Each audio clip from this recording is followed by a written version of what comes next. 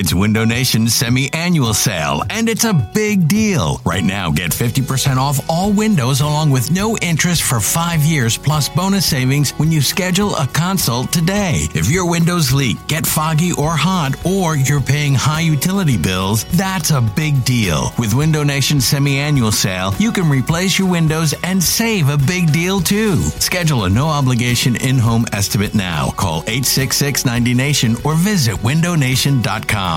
This episode is brought to you by Progressive Insurance. Whether you love true crime or comedy, celebrity interviews or news, you call the shots on what's in your podcast queue. And guess what? Now you can call them on your auto insurance too with the Name Your Price tool from Progressive.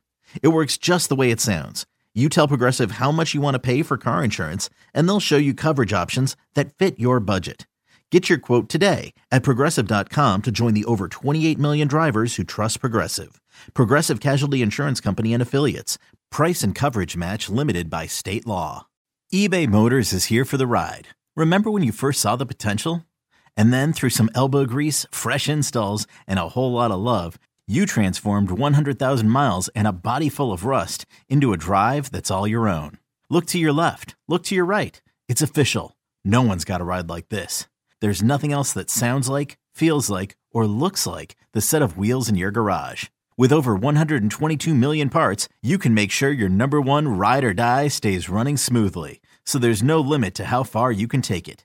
Brake kits, turbochargers, engines, exhaust kits, roof racks, LED headlights, bumpers, whatever your baby needs, eBay Motors has it. And with eBay Guaranteed Fit, it's guaranteed to fit your ride the first time, every time, or your money back. Plus, at these prices, well, you're burning rubber, not cash. Keep your ride or die alive at ebaymotors.com. Eligible items only. Exclusions apply. You're listening to BGN Radio. Now, we had this guy on there today named Brandon Lee Galton. Now, who the hell is he? Can you tell me who this is? He writes for Bleeding Green Nation. Now, is Bleeding Green Nation something that people read? I thought Brandon Lee Galton was an actor. I think he was a country singer. Right here on BleedingGreenNation.com. Fueled by Duncan Philly and part of the Liberty Broadcast Network. Oh, what's going on, Bleeding Green Nation? We are, well, not live because we're recording this, obviously, but we've made it to episode number 182, which, you know, we're getting pretty close to 200, and we're going to hit 200 during the season. I can't wait for that to happen. But we are recording live, as that silly oxymoron gets passed around quite often, from the WIP studio. First time, we're excited for that. The howling, beautiful, clean-shaven James Zeltzer, finally, we are in person. He is to my right. What's going on, buddy? This is awesome, man. I've waited a long time to crack a WIP mic, as it were, so it's good. I'm excited, though, the 200th show. I'm hoping it's something like the 100th, where we just spend an hour congratulating and self-flagellating all over ourselves. And we just turned into thank you. It was great. It's like, we're minutes. The best. All right, guys, we did it. Pretty much going to tell 100 episodes. Pretty much going to tell the same stories too. It's going to be good. I don't care. It'd be like the campfire. Everybody wants to hear. Everybody wants to hear Grandpa John talk about way back when. Yes, that is true. Get off my lawn, John. Okay. And just a reminder, speaking of that, the reason why we're getting to 200 is because of all of your support out there. So whether you are listening right now on SoundCloud, iTunes, Stitcher, Google Play, from your mom's bathroom, as I like to say, 5-star reviews go a hell of a long way. So we really appreciate all the support you've been giving us throughout the years. Also, just brand new, as we announced, is all the blogs, not just us, announced that the Liberty Podcast app is available and live on the iTunes and on the Google Play Store. So what that is, it's not just BGN Radio in one spot.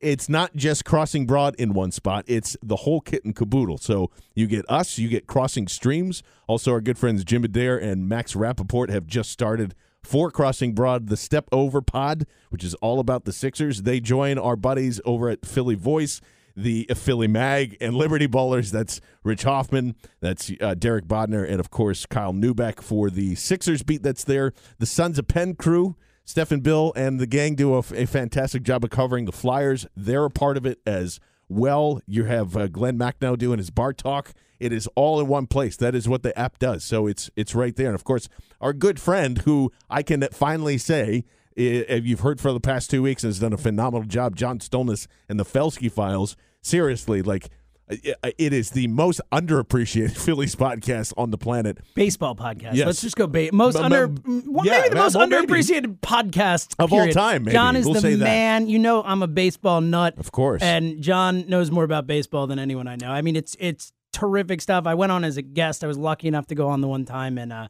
John's the man. Yeah, and he has not only our beautiful shining voices on there, but he talks to everybody, all the national guys, all the local beat writers. He does such a great job. It's why we brought him on to BGN Radio, and it's why all these podcasts are going to be in one spot, so we know how annoying it can be to, go and subscribe. And it's not for the savvy people that are out there. I understand that, but if you know somebody, it's like, hey, man, I am searching and dying for Philly's podcast. What do you recommend? Now it's just in one spot, and you can do it individually. You can listen to them all in the stream while you are going to work or you're at work.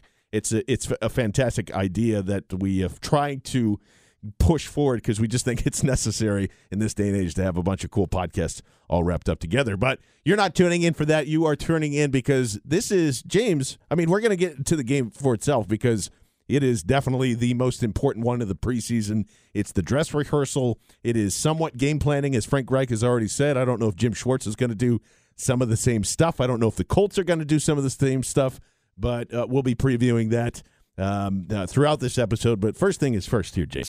Jason La Canfora, which, by the way, seems like he's a lot more buddy-buddy with Howie Roseman nowadays because I think it went from, well, nobody will work for Howie Roseman when he hired Chip Kelly, so that must have obviously been Banner chiming in his ear when there was stuff that was going back and forth because it sounded like they were trying to get it. But now they look like they've reconciled. It's getting scoops now, Johnny. Because apparently the Eagles, according to Jason La Canfora, are not done trading folks or trading for folks.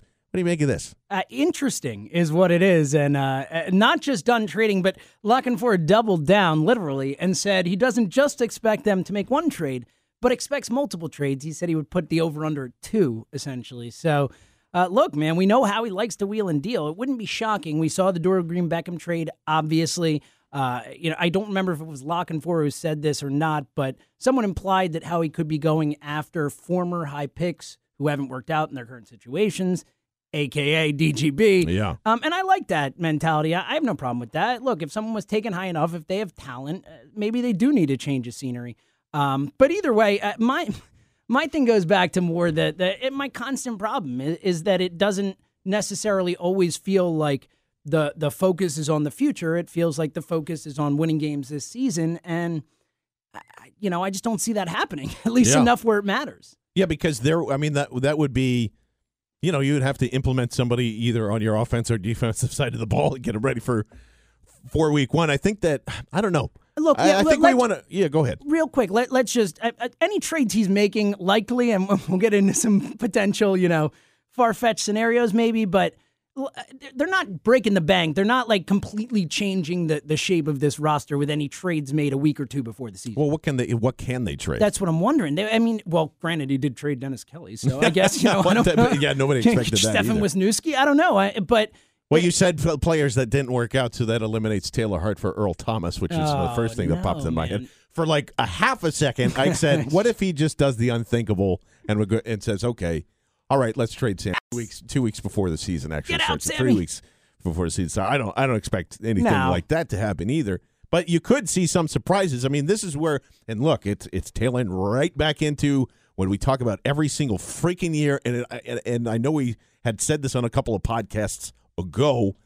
Josh Brown, listen to me. Josh Gordon, Brown in the news Josh as Brown well. He's on my mind too, because maybe I'll say something about that later on. Yeah, I think we should get into that as well. But there is Josh Gordon keeps coming up, and whether it is, I don't know if they're doing it. I don't know if Cleveland's spinning it out there to drum up business or not. But that's ESPN article obviously came out this week as well, saying, yeah, they're taking offers, and I think that's just more of a signal to somebody to say, yoo-hoo, we're ready. We are ready to trade Josh Gordon, which, again, should give you pause. Which gave me pause when Tennessee and they were willing to let him go. But, hey, the Tennessee Titans are dumb, too, and we don't know what's exactly going to happen. And I didn't really not that I want to get into that again, but I will just say and echo some of the things that have been said in the past couple of weeks where I'm not ready to fully commit not only to him as a person and the remorsefulness and et cetera, et cetera. I want to see if he's a good guy first. So, again, I'll be approaching that if he comes up later on in the show,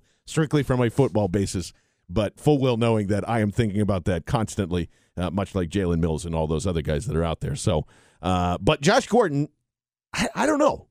You know, like I always come back to I always start out this thing with I wouldn't give up anything for him. Then somebody convinces me, well, what about a 7th-round pick? I mean, that's not much there. Sure. I mean, you would have to that's a fine gamble to take. But people are bringing it up, and Elliot Shore-Parks brought this up. Thought it was an interesting question. Rather lopsided. Nelson Aguilar, straight up for Josh Gordon. Would you do it?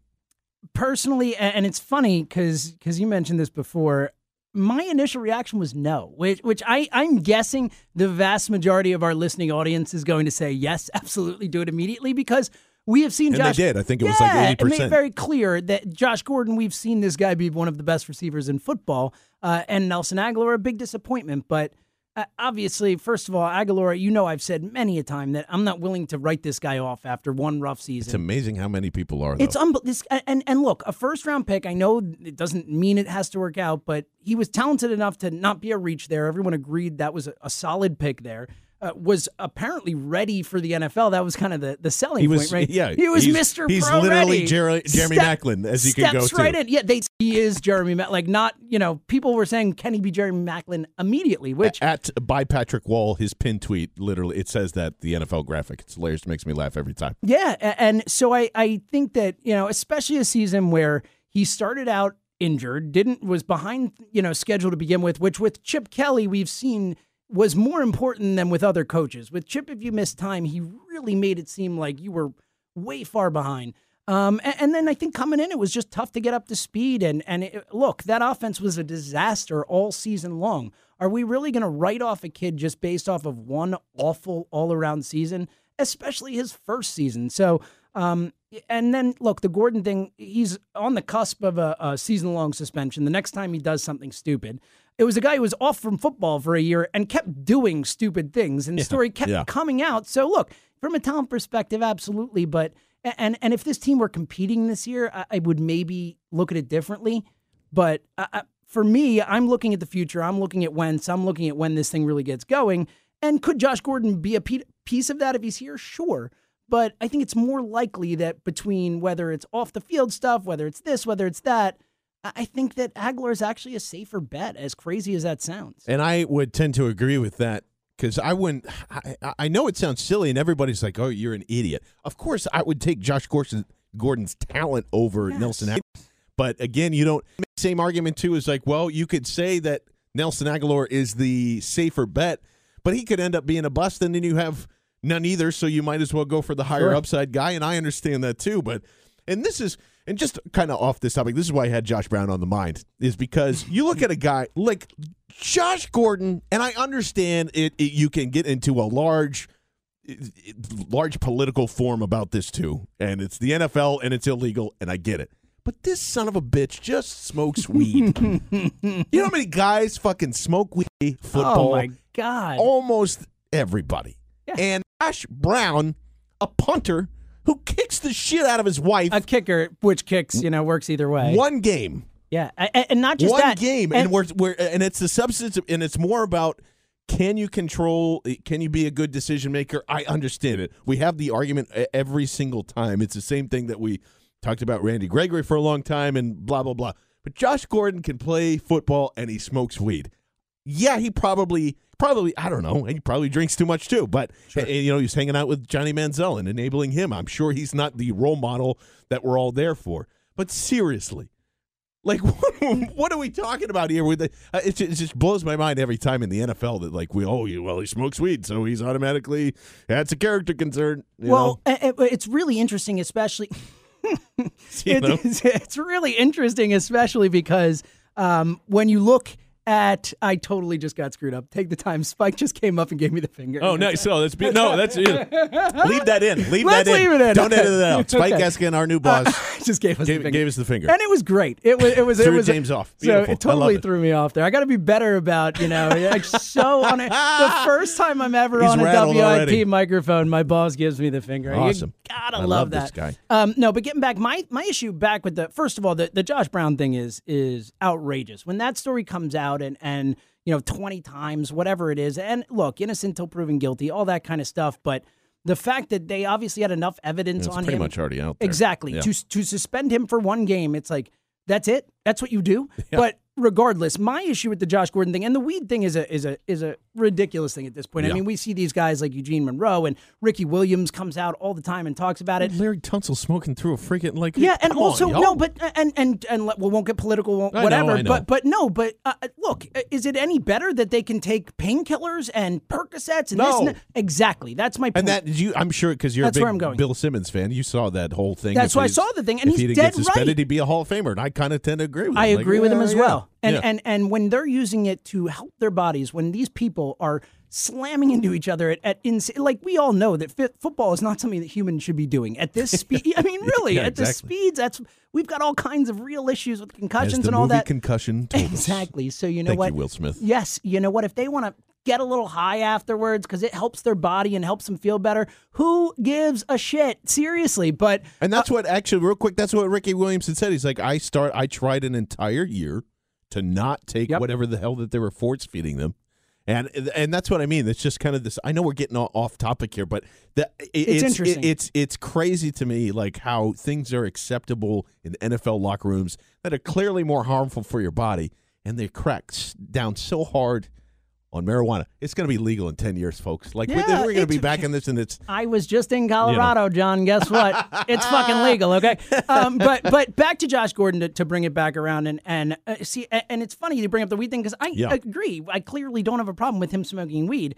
My problem But with he's not him, going to stop. My problem is him being a moron. And it's against the rules. So it's therefore, just, yes, if you've already got the suspend, I mean, when you're already in trouble, look, if you mess up, everyone makes mistakes. If you have already made that first mistake, you have to be more careful. And people who aren't, I'm sorry you come off to me as an idiot, and I don't want you on my team because I can't trust you. Right. I can't rely on you. Lane Johnson, I can't rely on you. Speaking of which, because and that's it. Well, here's what I'll say about that. Because I think people that want to say, let's trade for Josh Gordon, that's the easy way out. And it's the easy way out for the coaching staff, too. It's the easy way out for the wide receiver coaches that are there, because you can go, yeah, that's a lot easier. Why develop Nelson Aguilar? Why try in a second year to do that? Let somebody else deal with it. I have a proven talent here. That's the easy way out. And there's no guarantee on top of it. And Ben Natan is probably going to kill us, but Oh my God, yes. I'm also gonna say no to Josh Gordon. Like there's no good. This is what I keep coming back to with a lot of this. I'm sure people are sick of hearing it. Josh Gordon, to me, if you trade for him, is another win now move. Exactly. It's another thing that you're not looking for it in the long term. And look, but if you want to cut bait and say, I don't think Nelson Aguilar is going to be the guy, fine. You can take that gamble. I probably won't be too upset about it. But in the long run, if he ends up on the Browns and then you have him and Terrell Pryor and Corey Coleman, God damn, does that sound like a good wide receiver core? Yeah. Still, even with Josh Gordon not being there, and that's something that you could possibly kind of regret. Now, I understand the excitement part because we want to be excited this year. Josh Gordon's exciting, and there's no denying that because he can do all the things that he does, go on the field, get He's a difference 221. maker. On a team that has zero offensive difference makers, he is a legitimate difference maker. He is a stud. He is Julio Jones. He is all of that. He is all of that. I don't think he's worth the risk because he's just not going to be here no matter what. Like eventually he's just not going to be the guy. Speaking of win now, I can't believe we haven't gotten into this yet. We probably should have let off with this, but we haven't talked about the fact that Stephen Tulloch, the truest eagle, has finally landed in Philadelphia. So we got to maybe change our John, T-shirts. people could have heard you talk about it if they tuned in to hear you on the midday show with Ike Mr. Reese, which Ike is a lot of fun. Reese. That was awesome, and it's exciting, man. By the way, I'll be on Thursday night 10 p.m. to 2 a.m. We can get a little fired up. Damn right you will. Damn right. We'll be WIP Studios coming up, man. This show is going to be on WIP. Yeah, it's going to sound really nice. Really nice. By the way, I think we're going shooting for week 1. I think that's going to be the launch date. So 6 to 8 p.m. on Saturdays, 94 WIP. Obviously, we'll have it up on the blog, Bleeding Green Nation, bjnradio.com, all that stuff. But Stephen Tulloch, again, is one of those, and I said it then, too, on the Mike and I show. I don't know who the hell's in control here. Because Stephen, it just seems to me like they are giving Jim Schwartz the full go. Whatever he needs, they're going to give it to him. And there's not a lot of that, at least I think, by Doug Peterson's press conference, him expressing those things. That's more the offensive side of the ball. That's Howie and Jeff. Defensive side of the ball, that's Jim Schwartz. So you start to think about these things like, well, and that's a whole different conversation we can have later on the road and figure out who's evaluating what talent and whatever. But for now, and I know Les Bowen disagrees with this, but Stephen Tulloch is not playing special teams. He is not taking over Joe Walker's position. It's outrageous. Yes, it's just so stupid. Like, what are you talking about? The most was, I think, 15% of the special team snaps. Thank you, Mr. BLG, for posting that. But, I mean, like, he's not playing special teams, folks. He didn't wait out of training camp to sign a $3 million deal to play special teams. He's going to be in there on first or second down. Yeah, and you know what? Look, again, we have a very similar feel on this move in that we are both we don't really get it in the sense of it's a win now move, and that seems unnecessary to me. But regardless, if you do make the move, you have to start him. It's ridiculous to bring this guy in here, have him be a backup and not contribute on special teams. It's a waste of a roster spot. If you did try and put him on special teams, it's going to make your special teams units. See, I mean, it's a real issue if he's on special teams. And we're coming from, and granted, we didn't like a lot of things Chip did, but that dude knew what to do with special teams. We're coming from having some great special teams action in the last couple of years, and you put Stephen Tulloch out there, it's, again, it's only the least important third of the game, but we've seen what a good special teams unit can do. Yeah, and there's just, and everybody has jumped on this makes the hot seat for Michael Kendricks that much hotter. This kind of puts a message out to everybody, just like on the offensive side of the ball where they keep signing wide receivers and they're looking for other guys that can come in here and do things. It's the same type of feel. So a lot of people have been speculating, do you throw Jordan Hicks out on the will, which a lot of people think that he would fit really well there. I still don't see that. I think you're lessening the value of him being a middle linebacker because he's very smart. He can cover, he can come downhill, he can do all the things that Stephen Tulloch can. Stephen Tulloch, here's what he can do right now. A gap, B gap. That's it.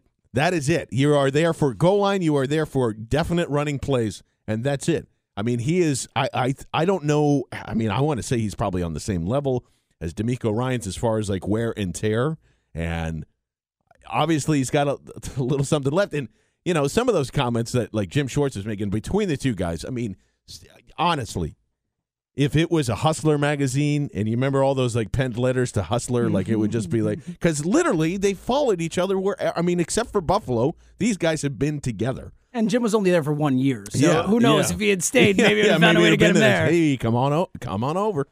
It's just kind of an.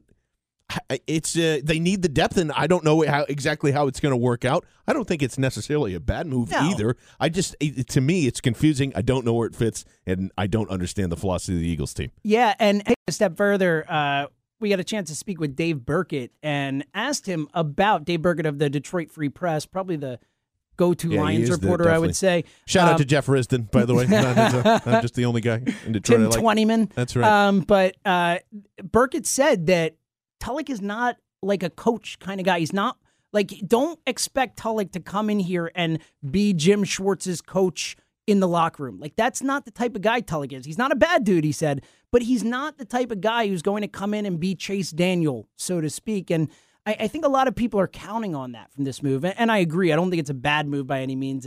It's money. It doesn't matter. It's a 1-year deal. It's not hindering you or hurting you too much. Obviously, if he's on special teams, it could hurt. But yeah, it's one year, regardless of how we feel about it. And also a year that, in reality, is not really a huge, meaningful year comparatively. At least when you But look. don't tell that to Jeffrey Lurie. Yeah, but that's the problem, man.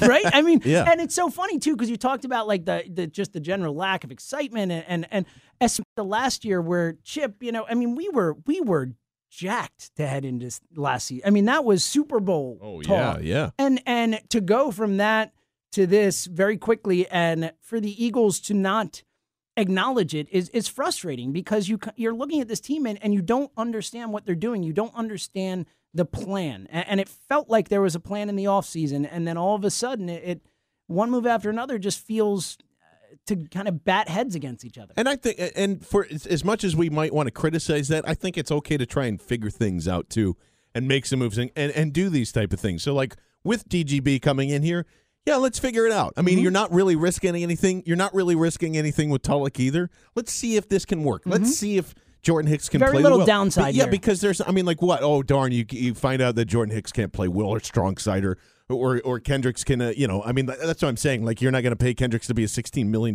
nickel linebacker. It's just not, at least I don't think so, unless Jim Shorts is like, God, I hate this guy. Please I just can't do anything with him. I hate blitzing. Please, just, I don't care. But we'll have to wait and see. It's interesting. It makes us talk about it. So that's something good, right? I mean, look. from that, I mean, at least they're on the positive side, the silver lining side. They're trying different things out.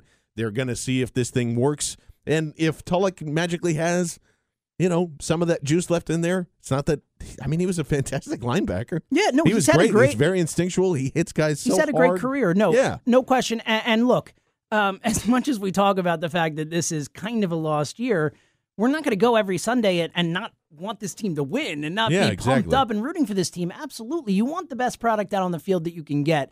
It's just, situationally, you can't expect too much from this team, and thus some of the moves aren't going to get you. Look, if this team were bringing in Stephen Tulloch and they're a contender, you're like, yeah, exactly. Let's do this thing. Yeah. But the problem is just the move is less exciting than it should have been because of the situation of the team right now. Yeah, and you're right. If he lands in Denver, I'm sure they're a little bit excited. Or in Seattle, they're probably a little bit excited to do all that stuff. So we'll have to kind of see how that works out. Before we get anything else, I just want to mention about a good sponsor, Clip It. It is the hottest app that is out there and is the most essential thing that you need for football season. It is live television in the palm of your hand.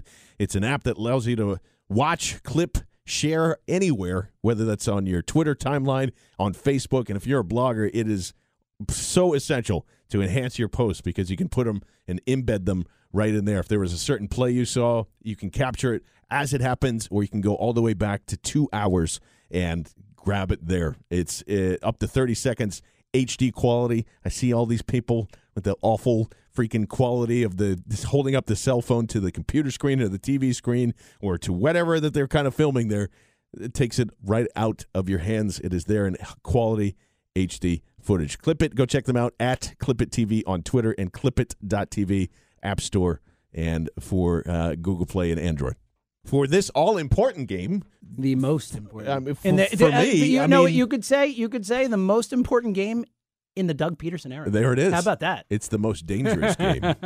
And that's where I think, to me, James, when I'm going in Saturday night, it's the Colts. We get to say to the greatest Eagle that ever played. I'm not talking about Trent Cole. I'm talking about Frank Gore. Of course. And also the greatest Eagles executive ever, Ryan Griggs. We can wave to him and everything. It's amazing. Hello, Ryan. And there is a part of me that is just really going to concentrate on the wide receiving corps because that's the biggest job that's up in the air. You really don't have to see what Jordan Matthews is going to be doing because he's going to be out. But, I guess Kendricks too, because the two things that are putting heat on this Eagles team is Stephen Tulloch, as we just said, and DGB on Nelson Aguilar. I think that's basically what you're going to see from these two guys. What is Kendricks going to do in this defense? And we've all said, hey, this is where he's going to be at his best in this 4-3 scheme, going to be able to be that fifth pass rusher when you need him to be there and really hit the whole heart and be, the lateral movement and all that stuff in a wide nine. I'm very curious to see how this works out because just the way we were talking where Jim Schwartz is describing all these things, I have my doubts on whether he really is a good fit or not. I have my doubts on DGB because as much as I want to say that he's the second coming, and this is going to be Chris Carter, and I really hope that happens. Roundtree's very limited. He's a 6'5" guy. He's really tall. 6'5", 6'6". Beckham? Yeah. He's maybe like 6'4", but he's a tall kid. And he's fast, and he's got very fast straight line speed. But as we're talking physically, about, he's physicality all you is can great, ever want. But from a wide receiver. athletically, it's not. I mean, he's not really there. People jump out to that comparison where it's, Calvin Johnson. We heard that a lot through the draft process. But I hate to mention his name. Cover your ears, Matt Deering. But he's closer to Kelvin Benjamin than he is really. Oh, significantly. He's just a faster version of that. Well, that's the thing about Calvin Johnson is obviously probably the most physically He's imposing. a freak, man. Yes, He's a but freak. also was a perfect route runner. Yes. And was a dedicated to hands. his craft. He was a real DGB is lazy with his route running. He's lazy with his preparation. At least up till this point, we hope that changes. We hope some coach can get something out of him, whether it's Dougie P or Reich or whatever it is, or wide receiver. The point is you're hoping to get something out of this guy, but at the same time, it's silly to compare him to that type of player because he's never shown anything close to that. Like, just because he's physically imposing does not mean that he's a good wide receiver. Right, and your route tree and your speed is going to be, all those things, it's going to be limited. And it really is, because because we are so used to seeing guys like that. And Andre Johnson was one of those guys who was in his prime, was really good route runner, all that stuff. But rarely do you have that tall of a wide receiver who can run that fast that can also run really, really clean routes. Like it's Calvin Johnson. It's nearly impossible to do for most like of those Julio guys. Jones. Like, the point is there are not many guys who could do that. Right, and there are. And I would even say, all right, I'll even say that he could be a lighter version of Plaxico, but I guess a lighter version of Plaxico would probably be Kelvin Benjamin. Yes. So you're kind of like stuck in somewhere in that function. And that would be great. I mean, if they had Kelvin Benjamin, awesome, great. Yeah, but that's very high end in terms of where this guy is right now and where he needs to go. He is not close to that right now. And I want to, and it's either going to go one or two ways where, he's going to catch literally everything, and everybody's just going to be like, there it is. I told you how he's a genius. And he's the next Paul Turner. He'll have 2 touchdowns. He's the next Paul Turner. That'll come there. And that's it. And that'll be, I'm sold. And then you have to see how like a guy like Nelson Aguilar would respond. Can he get that separation finally? Because I really do. And there's a part of me, too, where you wear the Nelson Aguilar cape, and then you start thinking of all the things you said about Josh Huff. And then they're like, man, that's kind of similar. All he needs to do is just hold on to the ball. Yeah, and he's a wrecking ball when he has his hands in and all that stuff. So I want to see how he responds. Yeah, I will. One counter to that is that the one difference being that he was more. I know they'll get back to the pro ready, but he does run. I mean, Josh Huff was physical ability. He was never polished the same way that Aguilar was. Yeah. And that's why I'm really not ready to give up on him. But that's what I was about to go. Like, what do we do with Josh? First of all, do you think he's going to make this team? Yes. Me too. And I think Paul Turner's the next Rasheed Bailey, the next Russell Shepard, and I think this fan base, if Josh and Paul Turner doesn't, this fan base is going to be angry. They are. I mean, it's silly. I'm sorry. I mean, like, one way or the other, Josh Huff nor Paul Turner is not going to end up making or breaking this team or this season. But they're not going to be happy, man. Well, they Matt, aren't. Yeah, Matt and John brought this up on the last episode, and I don't think that you can have. I don't think you could. Kenyon Barner, if he ends up being a starter, or even your if voice just cracked out. I actually just the dryness. Okay, of the studio. so it was this little yeah. If Kenyon Barner ends up being, even if he's not a starter, will be of this offense. At least I think so. I think so too. And the same with all the 3 running backs that are there. You're not going to have Ryan Matthews do it, and you're not going to have Sproles back there. So Josh Huff needs to return kicks, which is he's phenomenal at it. Yeah, it's the thing that he does great, So right? I mean, if he didn't, then absolutely, Paul Turner's your guy. It's a great point too, though, because he is so tantalizing. It's and granted, it's only been like 3 or 4 plays ever in an Eagles uniform. But when you see and you can probably name them too. Of course, The obviously, kick Dallas returns, game? the San Francisco play where he fumbled, but that was like the burst that guy shows and the ability to get like between seams and make people miss is special. Like, it is. There is something there. The problem is, a lot of it's on him too. He just seems like a knucklehead, and he's never going to get better. We have not seen him change these things in what now almost 3 years. And it gets to a point where you just have to say, all right, it's never going to change. Yeah, but and I don't know who else returned kicks after that. I know that they've been paying attention to see who they've been kind of putting back there in replace of, but it has been those guys that are trying to make, and this is where it comes to, I still think Paul Turner is the first practice squad That candidate. would be my guess as well. I think he is. I don't think he makes the team. I don't either. Look. Unless, again, he comes out swinging here and somebody has a really awful game. And I don't know if they would say that. Here's the other thing I want to know with all this, because, look, it's been on display. Like, Ruben Randall's effort has been horrible this entire offseason. And not just that his effort has been awful, but that is the knock on the guy. So it's like coming into a new spot and then living up to the bad stereotype about you makes it even worse in my mind. Because I think there's a great chance if DGB does shine, because he can take over Ruben Randall's role easily. I think you could see him in the slot, where and he could probably play on the outside on 3 wide receiver sets. There's some fun things that you could do there with Huff in the slot at some point too. But there's, I think maybe we're not making the right comparisons here, because if Ruben Randall doesn't show you anything, maybe he's the guy to go. They're all on 1-year deals. Yeah, no, it's really interesting. And it's a really interesting, if you want to look at stuff for this coaching staff and stuff that's facing them right now, these are some actually pretty big decisions, both in terms of the way that they view them, in terms of the way the fan base will view them.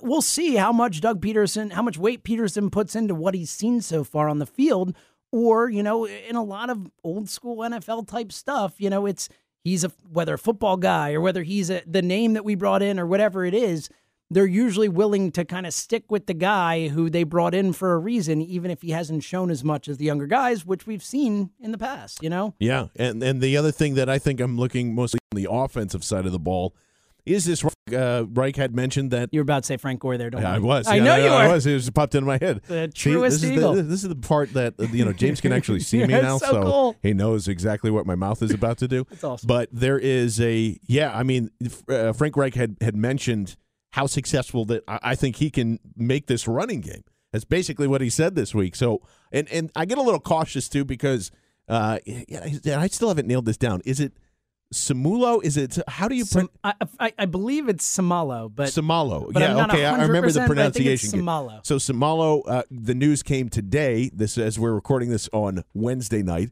that he does have some pectoral issues, so he's going to be out.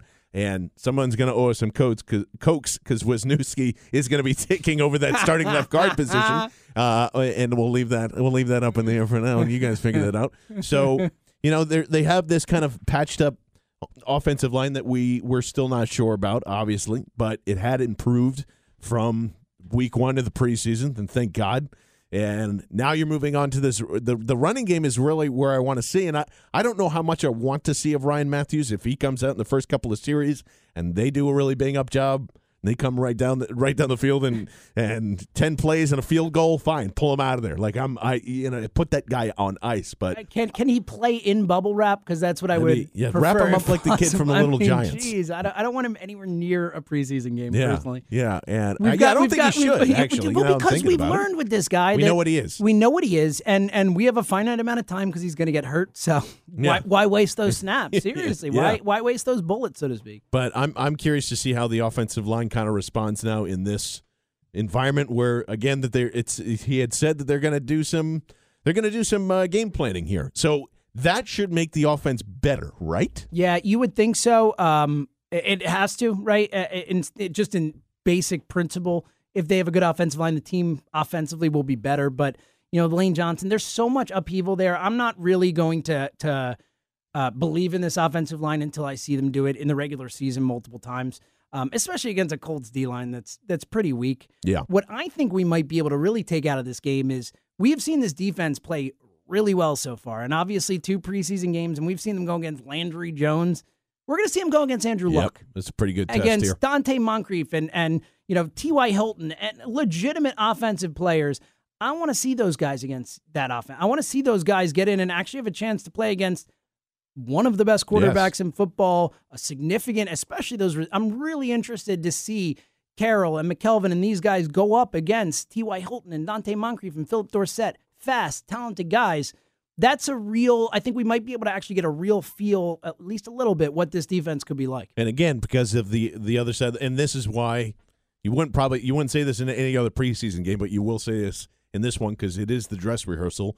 And the Colts' offensive line was horrid last year. Bad. And it has been for the last couple of years. So that's the other thing that I'm looking for there, too. I want to see that front four absolutely terrorize Andrew Luck. Yeah, no, it's interesting. They did, and I write the offensive line rankings for RotoWire, so it's kind of I have a weirdly. If you have an offensive line question, and by the way, James's second episode of This Week in Fantasy, TWIF as we like to call it around here, with Sigmund Bloom is phenomenal. Not only, but so the fantasy advice is already great, but seriously, if you need offensive line help from week-to-week matchups, James is your guy. Yeah, go ahead, James. And that's actually pretty funny. Randomly, I recorded with Sigmund for the next one today, and there was actually randomly a lot of offensive line talk. There you go. Because of what's going on and all that. But getting back to it, they had a terrible offensive line. I had them ranked the worst offensive line in football last year for most of the season.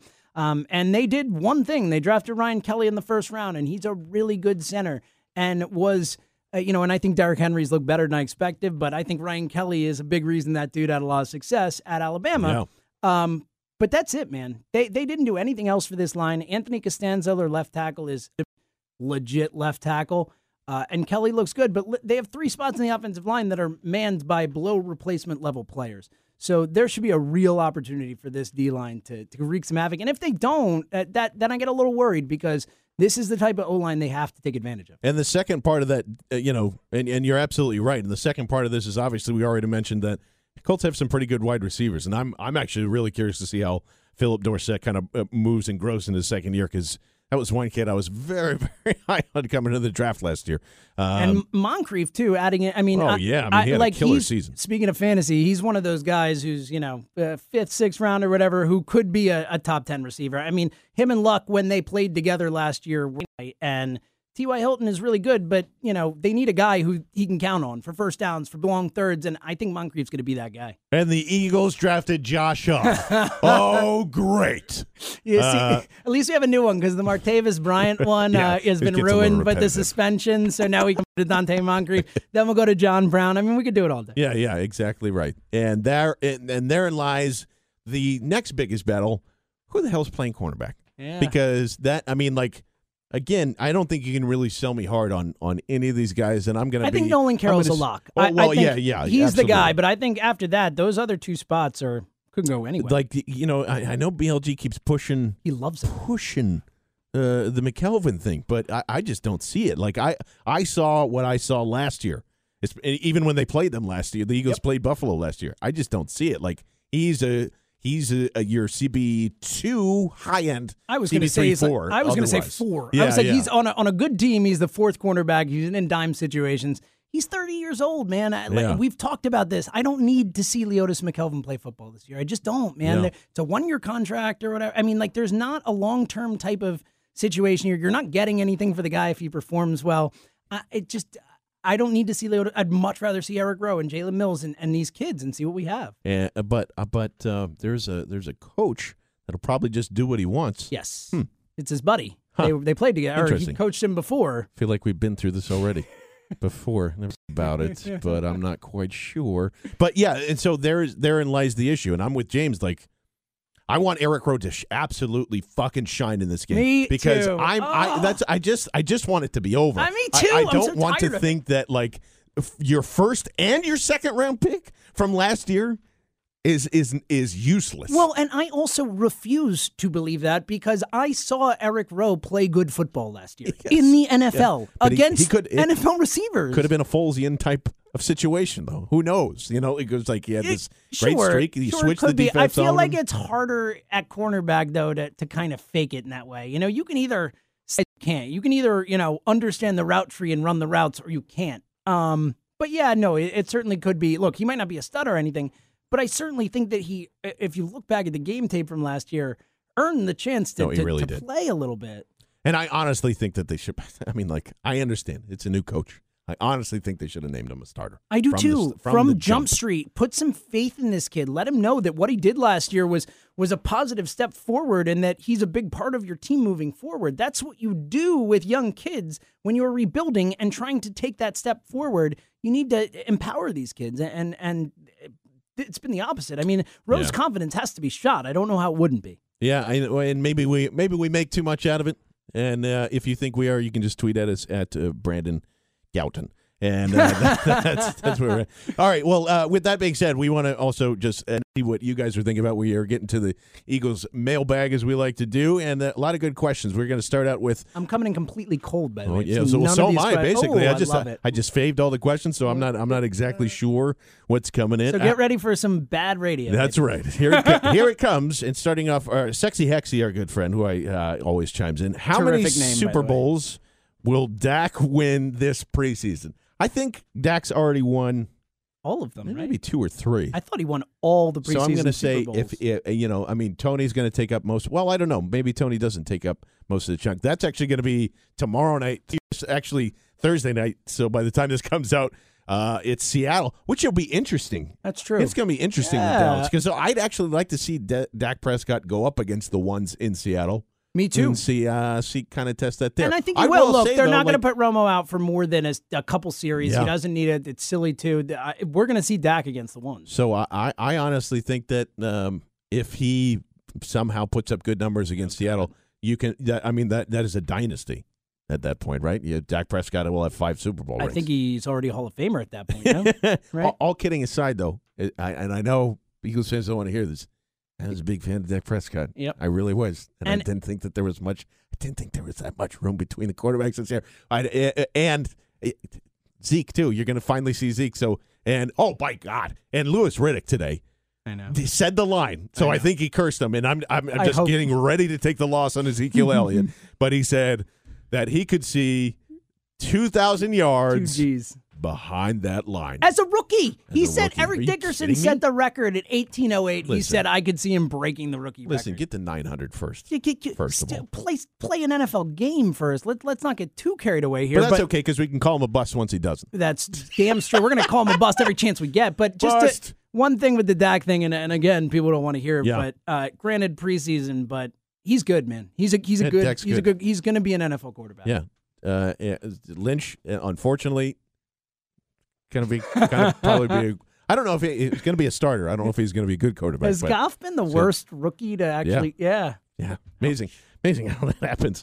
From our other Jeff Fisher, our other good friend Joe Post. I've heard that the Eagles' season is in fact already over. Is that true?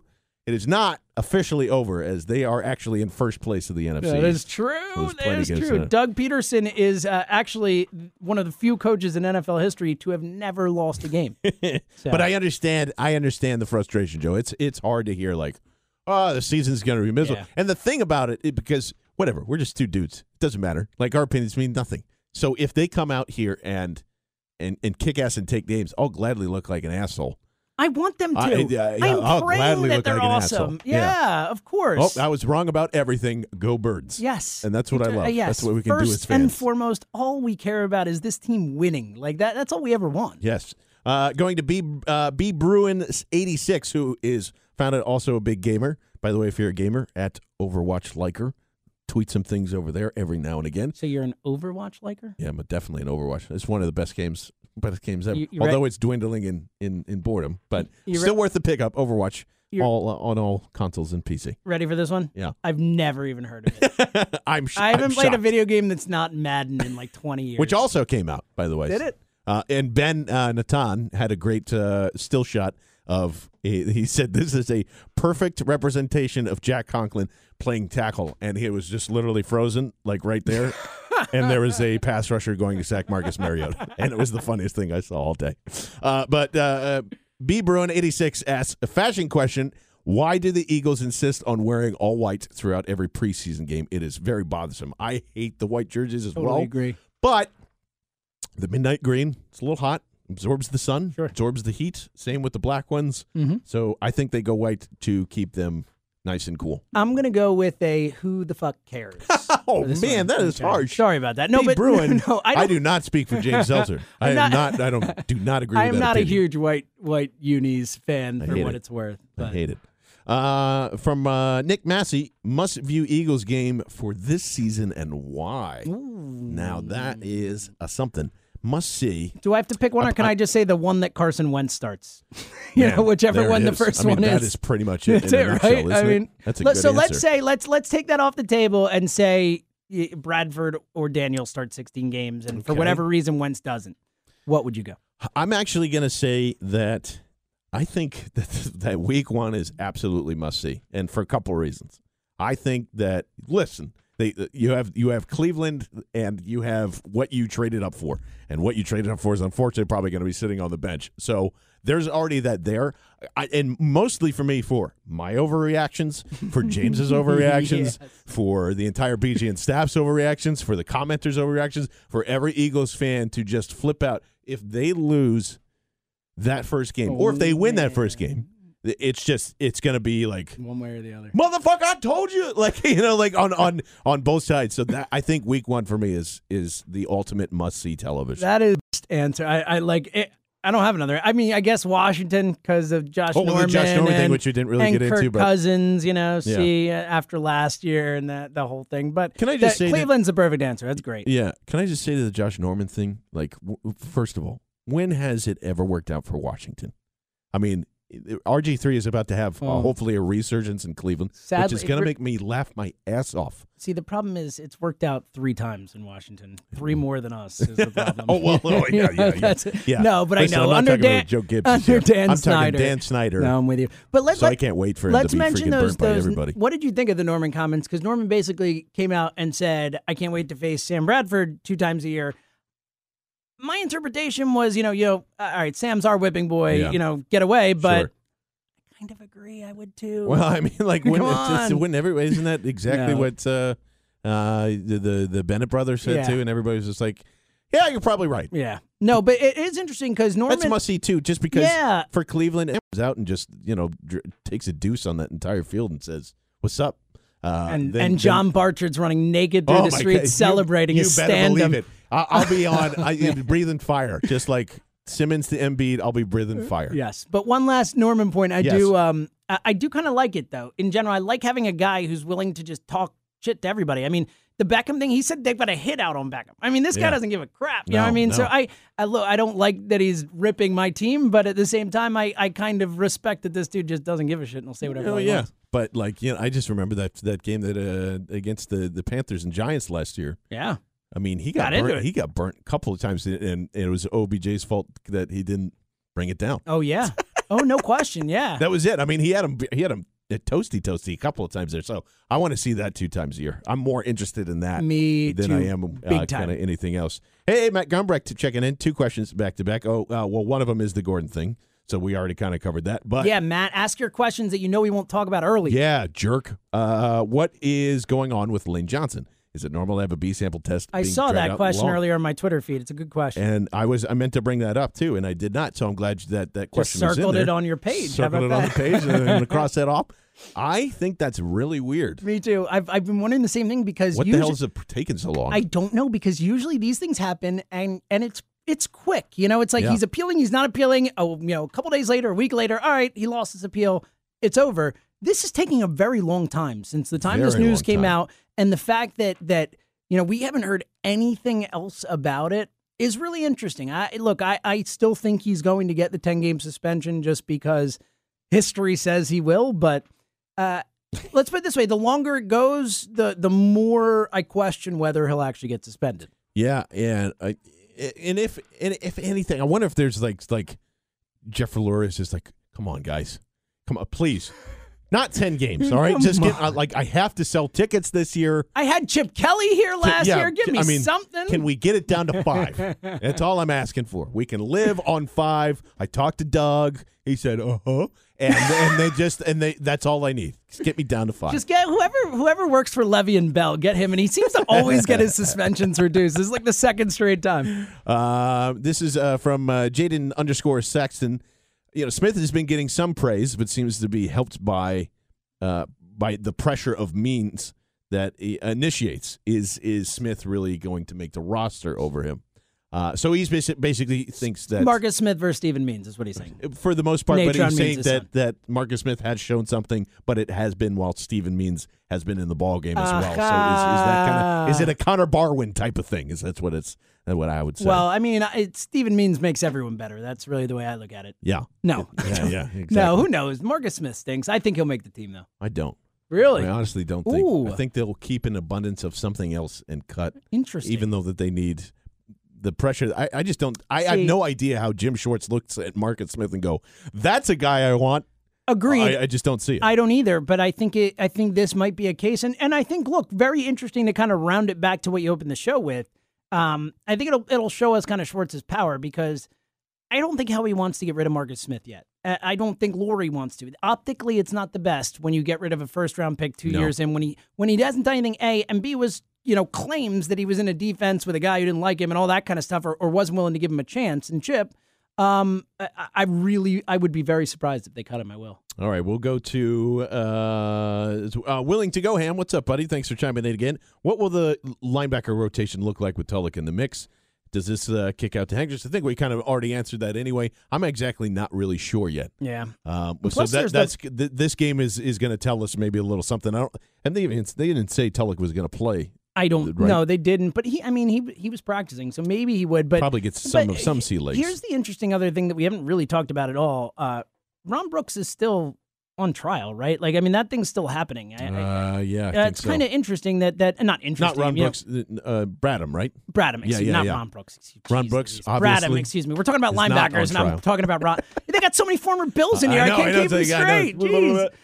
But he's, that's still kind of ongoing. So I don't know. Maybe they are a little more worried about that than they. That's actually a good point. I don't think anybody's kind of brought that up this week. So we'll have to kind of see how that happens. All, really. The Westcott chiming in saying, "I'm a little worried that if Wentz plays with a bad O-line, he's going to pick up a lot of bad habits. His development will be studied." Am I right? I think you're partially right. Mm-hmm. I think that as everybody wants to point to David Carr, always will. David Carr is already bad. All right. Ooh, that's an interesting take. I think that's kind of where it's at. David Carr was always going to be bad. Derek Carr, his brother, always going to be good. That's a difference. I think that's a difference in between there. So that's but I mean, there are some times where I just think about that. Think about all the guys that had bad offensive lines. Andrew Luck has had bad offensive lines. Has it affected his game in a situation? No. A little bit, maybe, but not. I think it's a really. He's had to adapt to it. It's and a really throw interesting a bunch of question. interceptions at the same time. Yeah, I think it does make it look. It makes a difference. Just without a doubt. With keeping your eyes up, looking downfield. You don't want to develop habits where you're not doing that type of stuff because you're worried people are coming at you. Having said that, Wentz, if we're just looking at Wentz, he seems like the kind of kid who is kind of he's going to be moving. He's going to be using his speed, using his physicality. He's a big kid. I don't think it's going to be the same type of thing as if, it's a 6'1" guy who's standing in the pocket trying to sling it all the time, getting pummeled. Yeah. Wentz can get away from stuff. The point is Wentz isn't necessarily bad O-line will suck, but Wentz can make up for some of that with his ability to elude. You know what? I'm just thinking of something here. I think Timothy is right.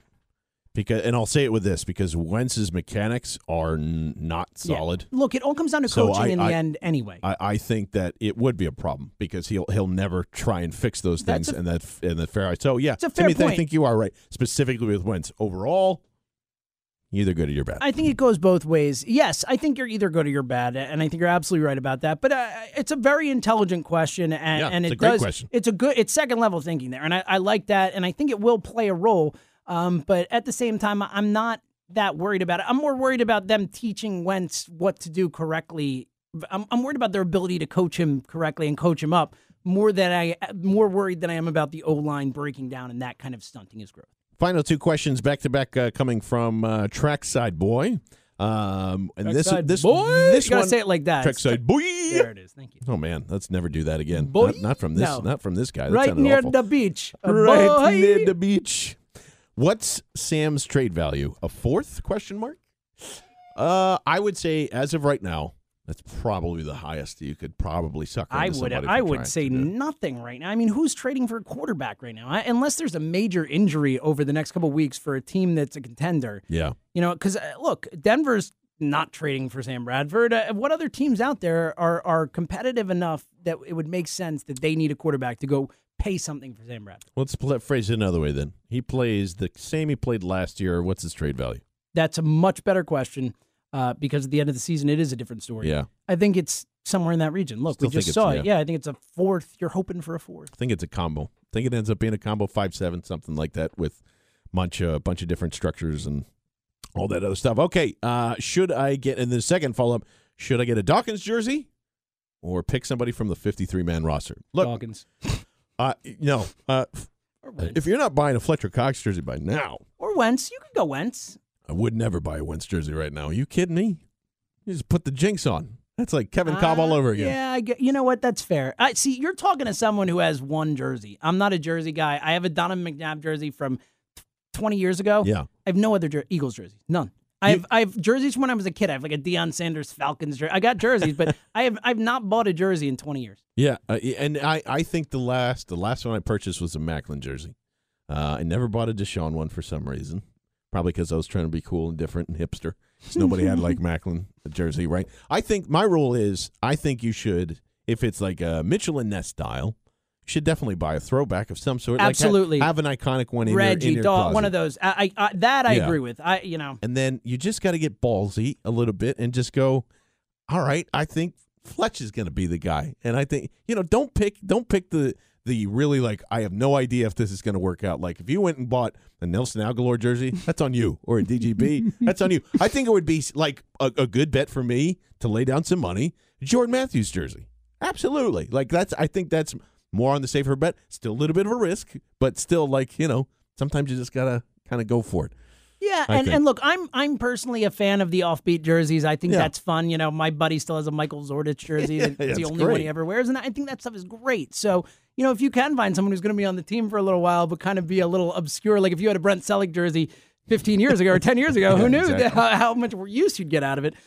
So can I just say, though, it's at every single Eagles game, and it happened again during the first spring against Tampa, someone is always wearing a freaking James Thrash jersey. Yeah.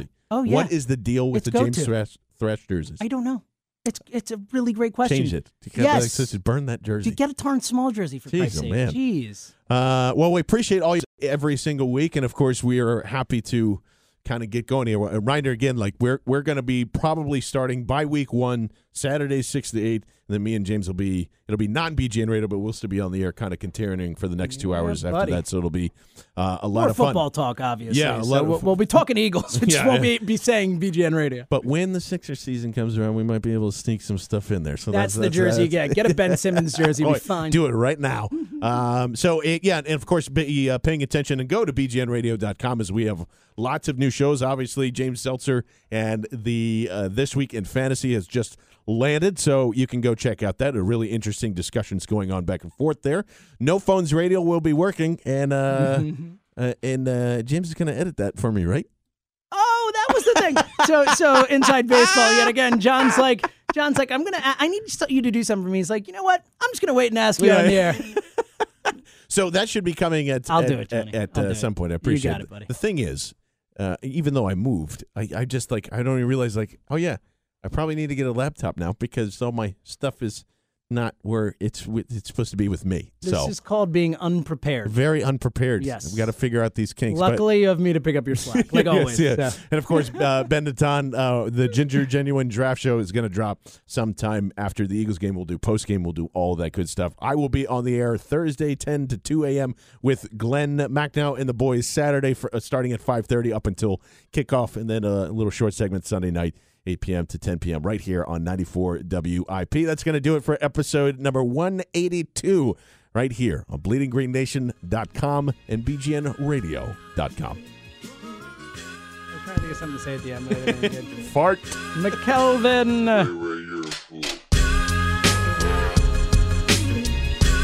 You've been listening to BGN Radio right here on BleedingGreenNation.com. Fueled by Duncan Philly and part of the Liberty Broadcast Network.